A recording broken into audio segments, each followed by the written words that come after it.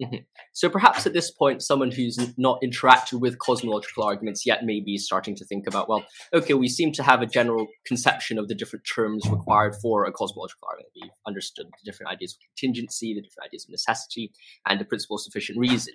Now, we've also talked a bit about, or you've raised a bit about different formulations of the cosmological arguments. Perhaps what are some of the few different formulations? Of course, there are a lot, but what are some of the main kind of cosmological arguments that have been raised in the past? Yeah, that's a great question. So I'm not a historian by any means, but when I think about like kinds of cosmological arguments, I think there's two general forms of styles of arguments. I recently worked on like a little like I've been doing a little like lecture-ish series where I'm building a cumulative case for Christianity.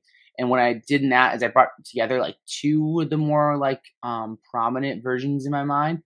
So the first one would be something like a general like contingency argument. So there's a great argument that's from Alexander Proust, which he put in the Blackwell of Companion Theology, which goes something like this. Every contingent fact has an explanation. That's premise one. There is a contingent fact that includes all other contingent facts. That's premise two. Therefore, there is an explanation of this fact. Premise three. Premise four is this explanation must involve a necessary being. And finally, Proust concludes like this necessary being is God. So I think that's one style, and when I think about cosmological arguments, I think of arguments that allow for an infinite regress and ones that don't. Proust's argument would allow for an infinite regress. Like there's nothing like saying like the past is infinite. Is goes against Proust's argument. So for people who are like, what's an infinite regress? I would say basically just think of the idea that say that like, what if we say that like there's a turtle that's like, why does the Earth exist? And we said, well, there's just a turtle holding it up. And you're like, well, why is that turtle holding up? It's like, well, there's another turtle. And it's like, why is that second turtle there? Because of a third, and so on and so on. And a similar way in infinite regress is going to say, when we ask like what causes something or something else, which causes something else, it's going to keep going forever. It doesn't stop at some first cause; it just goes forever. So that kind of argument, I think, is compatible with an infinite regress. Proust's argument is what I'm mentioning.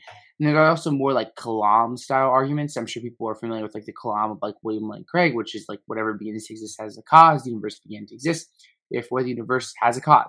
And these arguments try to argue that an infinite regress is just impossible, whether it's like through like scientific discovery or philosophical understanding. And since the universe began to exist, an infinite regress is like either impossible or doesn't exist in our world. There's going to be some sort of explanation, and that's going to be something divine. So those are the two general forms of argument I see. I know there's more and more twists you could add, but by my life, that's the two more like powerful versions of it. Mm-hmm.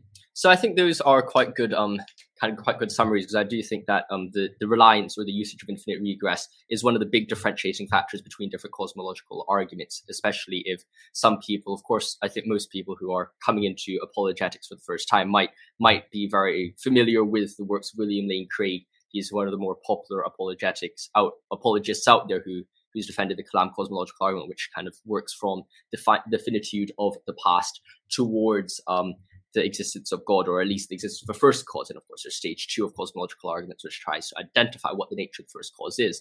And one of the things that William Lane Craig does quite well is he's illustrating, or he's depending on a lot of the tradition surrounding infinite regresses and how there are problems perhaps with infinite regresses existing. Though, of course, on the other hand, there's going to be philosophers who respond to that, like I think Graham Oppy and a few others who do kind of discuss the possibility for infinite regresses, and there, of course, has also been quite a strong counter kind of claim or counter kind of school of thought, which does suggest that infinite regresses are indeed possible. And that's where sometimes another type of cosmological arguments do enter into the fray, where they say, well, actually, even if there is an infinite regress, it is possible for this cosmological arguments to hold, and that even if there's an infinite amount of contingent things, there still seems to be a necessary kind of cause behind all of that. Would you say that that's quite a good kind of summary of the difference between the two types of arguments? Yeah, I think that's good, like looking at the reliance on like the impossibility of an infinite regress. I would say I really like the first version more, where like you're not relying on saying an infinite regress is impossible just because it like makes less assumptions. But yeah, I think that's a great kind of like summary of the two different kinds of cosmological arguments that we're kind of wrestling with.